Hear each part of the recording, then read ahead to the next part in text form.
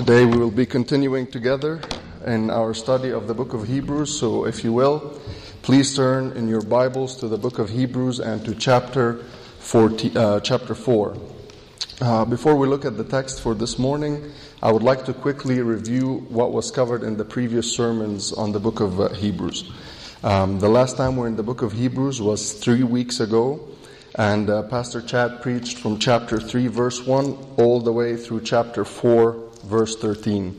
His takeaway for that message was that Christ is exalted over Moses, and he's the only one who makes it possible for the children of God to experience God's rest. Before that, Brother Richard covered all of chapter 2, and his takeaway message for that sermon was, this salvation that comes directly from Jesus is necessary and exclusive. Before that, Pastor Tim preached from Hebrews chapter 1 verse 4 all the way to the end of chapter 1, showing us that Christ is supreme and exalted over the angels, and therefore Jesus is enough.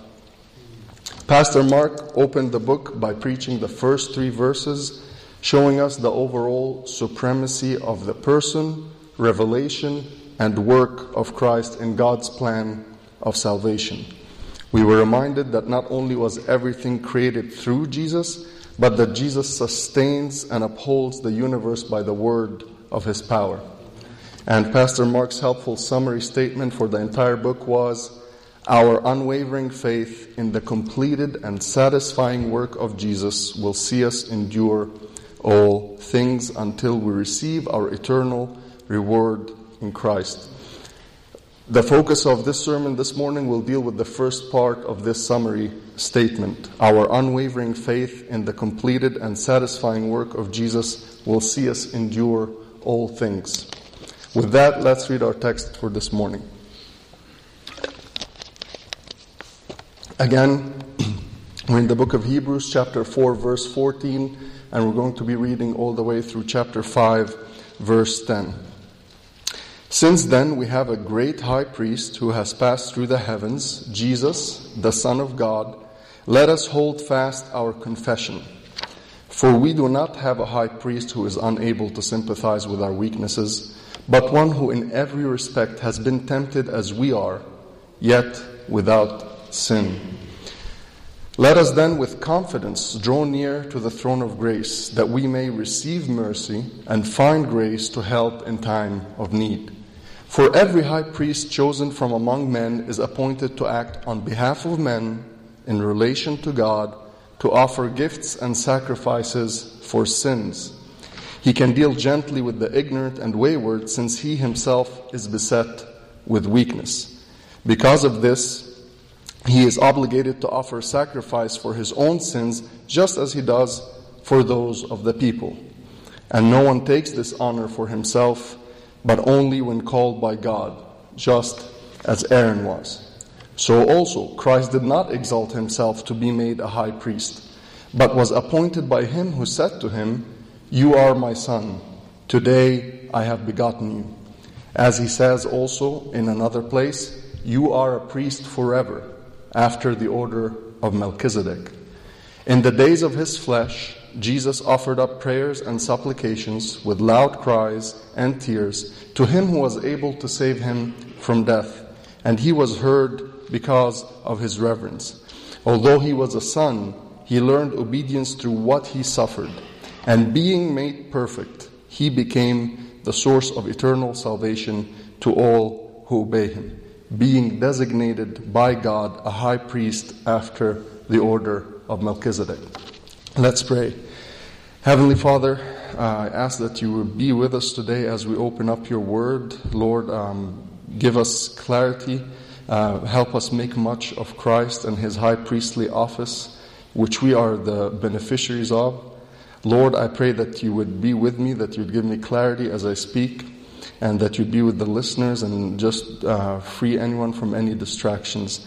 Lord, help us say everything and think the right thoughts for your glory. And we pray all these things in the name of our great and perfect high priest, our Lord Jesus. Amen. So our passage for this morning continues to advance the argument that the author has been making from the beginning of the book. but especially beginning in chapter 3. In chapter 3 and all the way through chapter 4, verse 13, our author is warning believers of the danger of unbelief. Beginning in verse 14, the first verse that we will be looking at today, the author changes his approach. Rather than warning, he is now encouraging believers to be steadfast and unwavering in their faith. And this they should do in order to not be tempted to fall back into unbelief. He does this by demonstrating that in much the same way as Christ is the author and sustainer of life, as we saw in verses 2 and 3 of chapter 1, Christ is also the author and sustainer of our faith and the faith of the original readers of this book who were tempted to fall back and renounce their faith. In other words, Christ is not only the ABCs of the Christian faith, He is the A to Z of the Christian faith. We do not come to faith in our own strength, and we definitely do not persevere in the faith in our own strength. It is all through dependence on Christ from the first step to the last. In verse 14, our author is encouraging readers to uphold the faith. Why? Because Jesus, the Son of God, has passed through the heavens. Unlike the earthly high priests of the Old Testament who would go through the curtain in the temple that separated the holy place from the Holy of Holies, Jesus has passed through the heavens. Here the author is comparing and contrasting the high priests of the Old Testament with Jesus. This comparing and contrasting is one of the main literary and rhetorical devices that our author uses in the book of Hebrews. To understand the book of Hebrews, it is always helpful to think of the arguments as moving from promise to fulfillment, worthy to more worthy, image to substance. So back to verse 14, we see that in talking about Christ passing through the heavens, the author is showing that the Old Testament high priests were the image of which Christ is the substance. Jesus entered the actual Holy of Holies, and He did so with greater authority since He is the very Son of God, as the author mentions in this verse. And this should be a source of encouragement to us to be steadfast in the faith. Also, the implication of this verse is that Christ made the earthly high priestly office null and void.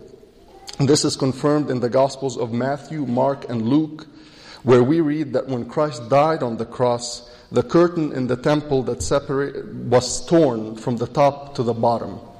This is God sending a message that there is no longer a need for that veil that separated men from God. We no longer need an earthly high priest to go into the Holy of Holies, which is an image of the throne room of God, because now Christ Himself is present in the very throne room of God. To revert back to the earthly priesthood after Christ has finished His atoning work and ascended to the right hand of the Father makes as much sense as a mother looking at a sonogram image of her baby saying, "Isn't she beautiful?" when her daughter has already been born and is sitting right in front of her. So again, Jesus is the reality that the Old Testament priesthood is ultimately pointing to. When we come to verse 15, we see that our author, like any good writer who is trying to persuade his audience, anticipates a concern or a question in the minds of his readers, and he addresses it immediately. He writes in verse 15, "For we do not have a high priest who is unable to sympathize with our weaknesses, but one who in every respect has been tempted as we are, yet without sin." So he's telling believers that Christ being the Son of God does not mean that He is unable to understand their and our struggles and temptations. The divinity of Christ does not disqualify Him from being a high priest, because Christ is also fully human, and therefore He is able to sympathize with sinners like you and me and the original readers of this letter. In other words, he's telling us that Christ, though the Son of God, is not removed from our pain, suffering, temptations. Christ not only understands our temptations, but He experienced them to the full measure. And how do I know that? Because the author tells us that Christ was tempted as we are, and yet without sin. This makes His trials more intense than ours. In fact, one commentator had this to say about the temptation of Christ. Being without sin shows that Christ's endurance involves more, not less, than ordinary human suffering.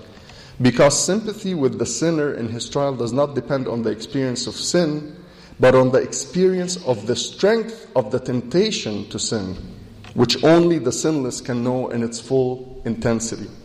He who falls yields before the last strain. So Christ's divinity makes him perfect, not distant. Again, the divinity of Christ makes him perfect, not distant. And if we're honest, we may at times think to ourselves that Jesus doesn't know what it's like to go through what we're going through. But if you ever find yourself thinking this thought, just remember Hebrews chapter 4, verse 15, because this verse shows beyond any shadow of a doubt that Jesus absolutely knows what you're going through, because he has been through worse. Now, without verse 16, you could never apply without verse 15, you could never apply verse 16. Because in verse 16, we are encouraged to approach God's throne of grace with confidence. Where do we get this confidence from? Is it from our goodness and from our righteousness? No. We get this confidence from what was said in verse 15 about who Christ is and what he has done on our behalf. So having offered this short meditation on the person and work of Christ in verse 15, our author is able to move in verse 16 to encourage believers to approach God's throne with confidence to receive God's mercy and grace through Christ in their time of need. Of course, the time of need is the time of intense trials when the followers of Christ may be tempted to renounce or give up the faith. And the throne of grace is the very throne of God, where Jesus as our high priest sits exalted at the Father's right hand. So here again we see that the author is comparing and contrasting the mercy seat in the earthly sanctuary with the throne of God in heaven. So if the mercy seat is a type or an image, then the throne of God is the antitype, the substance of what the mercy seat signifies. Remember, it was before the earthly mercy seat that the work of atonement was completed symbolically on the Day of Atonement. But now, as we are told also in Hebrews chapter 8, verse 1, and again in chapter 12, verse 2, Christ is seated at the right hand of the heavenly throne of grace. Being seated gives evidence that the work of atonement has been completed, not symbolically, but in fact and in reality. Not only that, but rather than this opportunity being made available only once a year, as in the Day of Atonement in the Old Testament, now there's a constant availability of divine aid to all who are in need, and that's all of us. Because of Christ, the throne of God has become a mercy seat to which we have free access and from which we may all receive all the grace and power required in our hour of trial and crisis. So to recap, because of who Christ is and what he has done, we as believers in Christ can confidently approach the throne of God in order to receive what we need from God himself in our time of trial. Peter echoes this message somewhat in 2 Peter chapter 1, verse 3, when he writes, "His divine power has granted to us all things that pertain to life and godliness, through the knowledge of him who called us to his own glory and excellence." Meaning that we have everything we need in our Christian life in and through Christ. So again, we do not just need Christ to become Christians, we also need him to walk with us day by day. And Christ has not stopped his high priestly service on our behalf before God the Father. Now, beginning in chapter 5, the author moves to elaborate on verses 14 to 16 of chapter 4, and he does this by, again, comparing and contrasting the Old Testament priesthood with the high priesthood of Christ.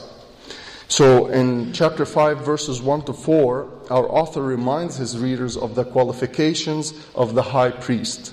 In these 4 verses, he's saying that the high priest must be 2 things.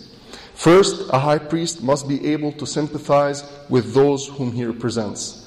Second, the high priest must be divinely appointed to his office. So again, able to sympathize with sinners and chosen by God. The author then points out that these 2 qualifications apply to the high priesthood of Aaron. In the first verse of chapter 5, the author is communicating two ideas. The first is that the high priest is chosen from among his people, those whom he represents, which indicates that he too lives under the same conditions and faces the same temptations and trials. Second, his responsibility is to perform several detailed rituals, and these rituals he performs in order to deal with the people's sins before God. So again, chosen from among the people to deal with their sin problem before God through the offering of sacrifices. In the following verse, verse 2, he communicates two more ideas. The first is that the high priest is not only required to perform external rituals, but that he should be internally prepared as well. And this he does by being sympathetic towards those whom he represents.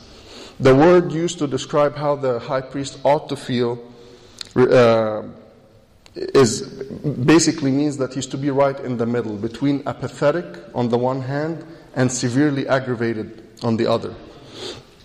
And the second point being communicated in verse 2 is that this high priest, being himself human, he faces temptations similar to those faced by the people he represents.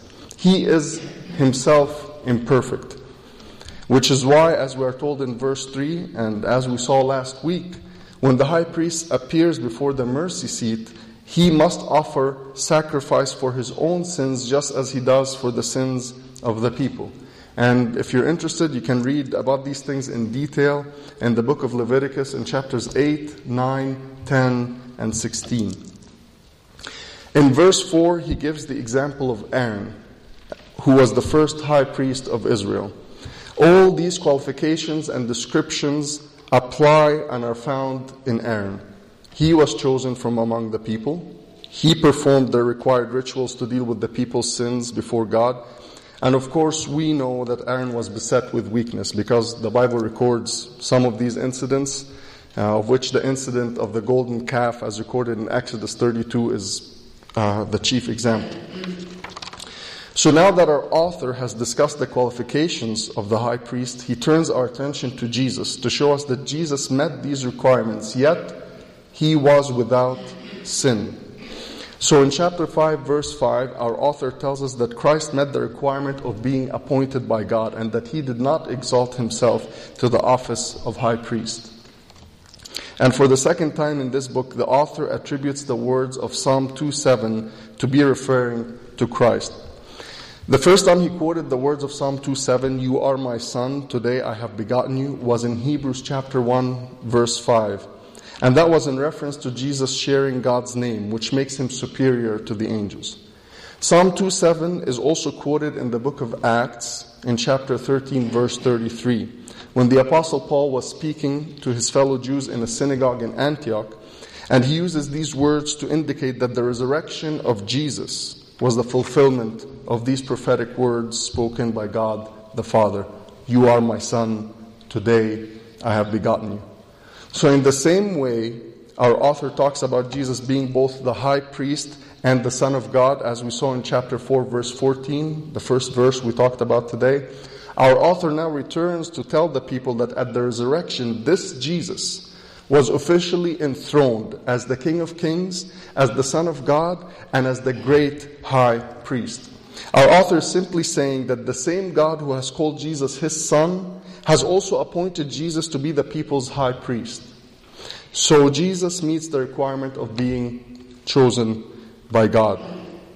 In the next verse, verse 6, he tells the readers what kind of high priest Jesus is. Jesus is a perpetual and perfect high priest. He does this by telling his readers that God's prophetic words to King David in Psalm 110, verse 4, "You are a priest forever after the order of Melchizedek," these words actually apply and are fulfilled in Jesus. Now let's try to unpack this. Melchizedek shows up in the Old Testament in the book of Genesis in chapter 14, verses 18 to 20. If you remember, this is the passage that describes the meeting of Abraham, or Abram at the time, with Melchizedek. What happened was that Abraham was returning from the battle to bring back his abducted nephew Lot, and he met Melchizedek. And we are told that Abraham gave Melchizedek a tenth of everything he brought back from the defeated kings who abducted his nephew. And Melchizedek accepted the tithes, and he blessed Abraham. The author of Hebrews, now listen to this because this is important. The author of Hebrews, inspired by the same Holy Spirit who inspired the writing of the book of Genesis, draws as much from what is not said about Melchizedek as he does from what is said about Melchizedek in that Genesis passage. So we know that Melchizedek was a priest of God Most High, as the Genesis passage tells us. We know that he was a king. We know that he blessed Abraham and that he accepted tithes from him. However, the author of the book of Hebrews understands the divine inspiration of Scripture to be the reason why the Bible does not record the genealogy or the lineage of Melchizedek. So by not telling us anything about the lineage of Melchizedek, the Holy Spirit who inspired the writing of that Genesis account makes Melchizedek resemble the Son of God, as the author also says in Hebrews chapter 7, verse 3. So whereas Melchizedek is a perpetual high priest as a type or typologically, Jesus is a perpetual high priest as an antitype, in actuality and in reality. Again, think image to substance, shadow to reality. This is exactly what our author is doing here. Also notice that in Psalm 110 verse 4, God does not say that he will make him a priest forever after the order of Aaron. Instead, God says a priest forever after the order of Melchizedek, indicating that the Aaronic priesthood is not and was not designed to be eternal, whereas the priesthood of which Melchizedek is only a type and Christ the reality is eternal. So the author's point is that Christ's priesthood is more worthy than the priesthood of Aaron, which should encourage us as believers to approach God with confidence and to remain steadfast and unwavering in our faith. Now we come to verse 7, where our author returns to discuss Christ's humanity in order to show us that Christ did indeed sympathize with our weaknesses. When the author says that Jesus offered up prayers and supplications with loud cries and tears, many of us may rightly be reminded of the words of Jesus in the Garden of Gethsemane, the night before he was crucified. And Jesus said, as recorded in Luke 22, verse 42, "Father, if you are willing, remove this cup from me. Nevertheless, not my will, but yours be done." We are also told that Jesus was in agony and that his sweat became like great drops of blood falling down to the ground. Again, Luke 22:44.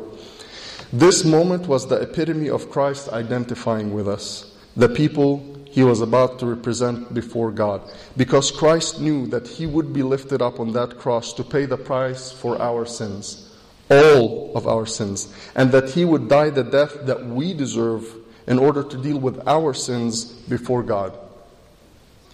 Did you hear that? He would die the death that we deserve in order to deal with our sins before God.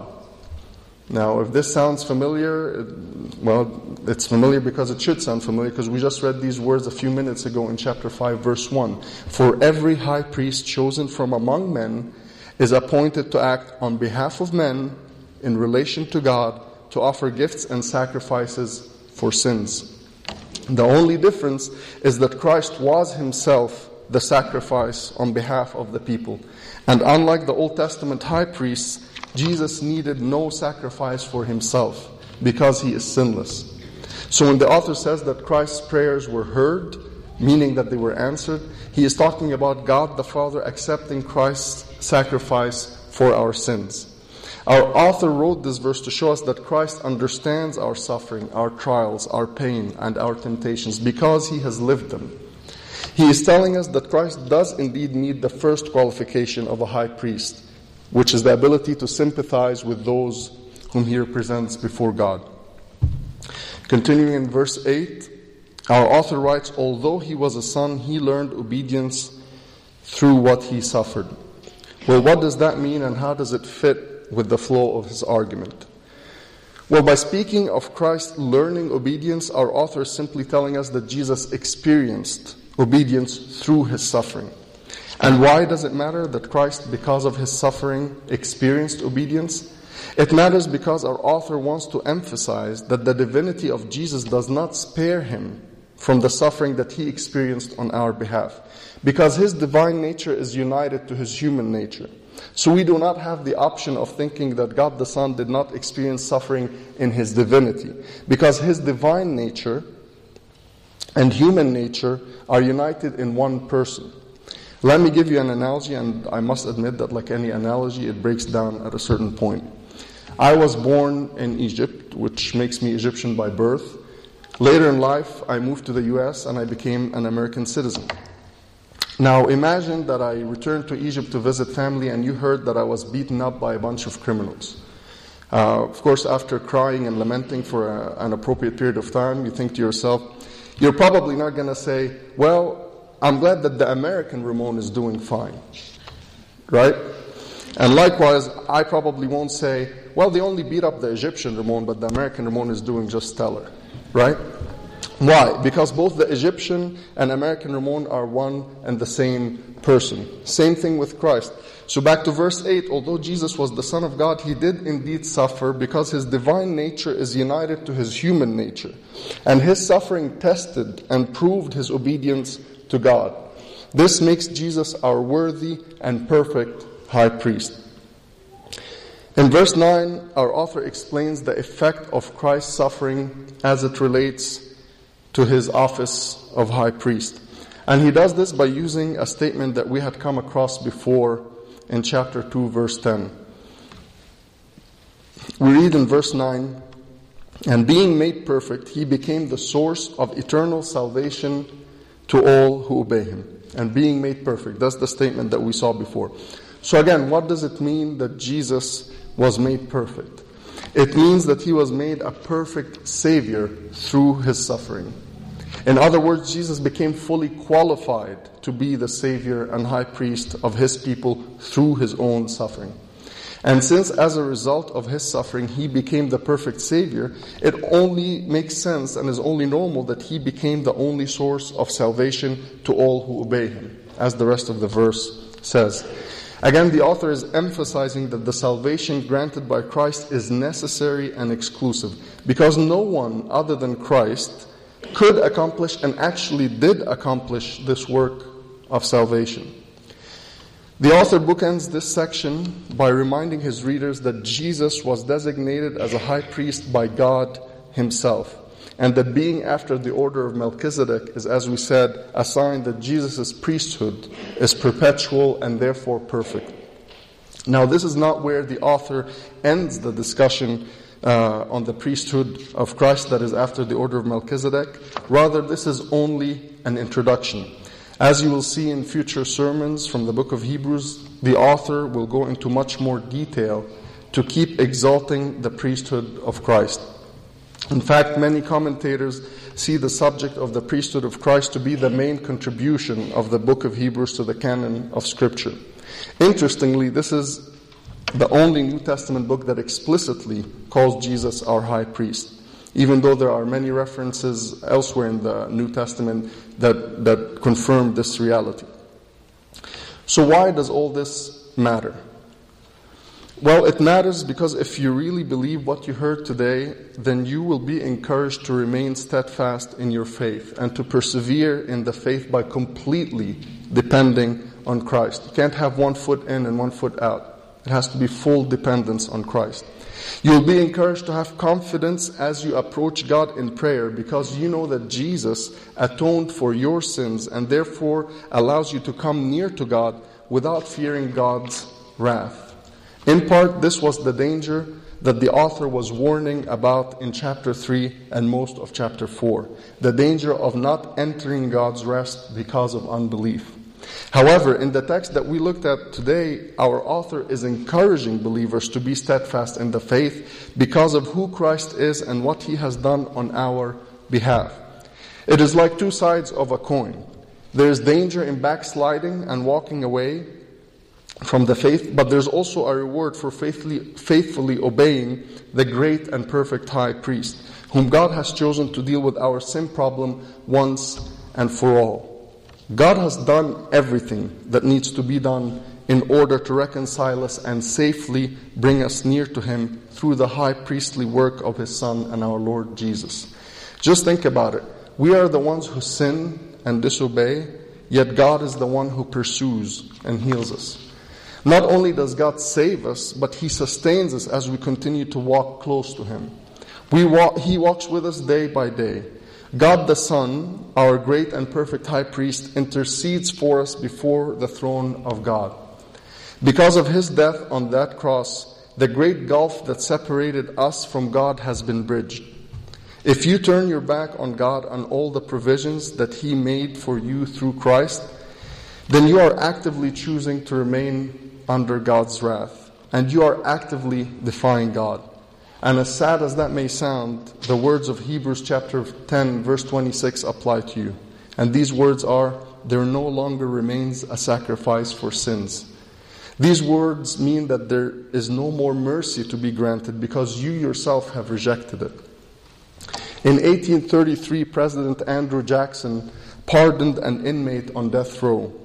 However, the inmate, George Wilson, refused the pardon, and the Supreme Court was asked to rule on the case. And the Supreme Court decided that if the prisoner does not accept the pardon, it is not in effect. Actually, here's what the Supreme Court wrote. A pardon is a deed to the validity of which delivery is essential, and delivery is not complete without acceptance. It may then be rejected by the person to whom it is tendered. And if it is rejected, we have discovered no power in this court to force it upon him. And therefore Wilson was executed. Similarly, God will not force Himself or His mercy on anyone. He offers His pardon, and He is also willing to walk with us after we accept His pardon. And because of Jesus, His door is always open for us to approach Him anytime, especially in our time of need. So if we accept His pardon and everything that He has done and is doing for us, then we can confidently approach the throne of grace that we may receive mercy and find grace to help in time of need. Let's pray.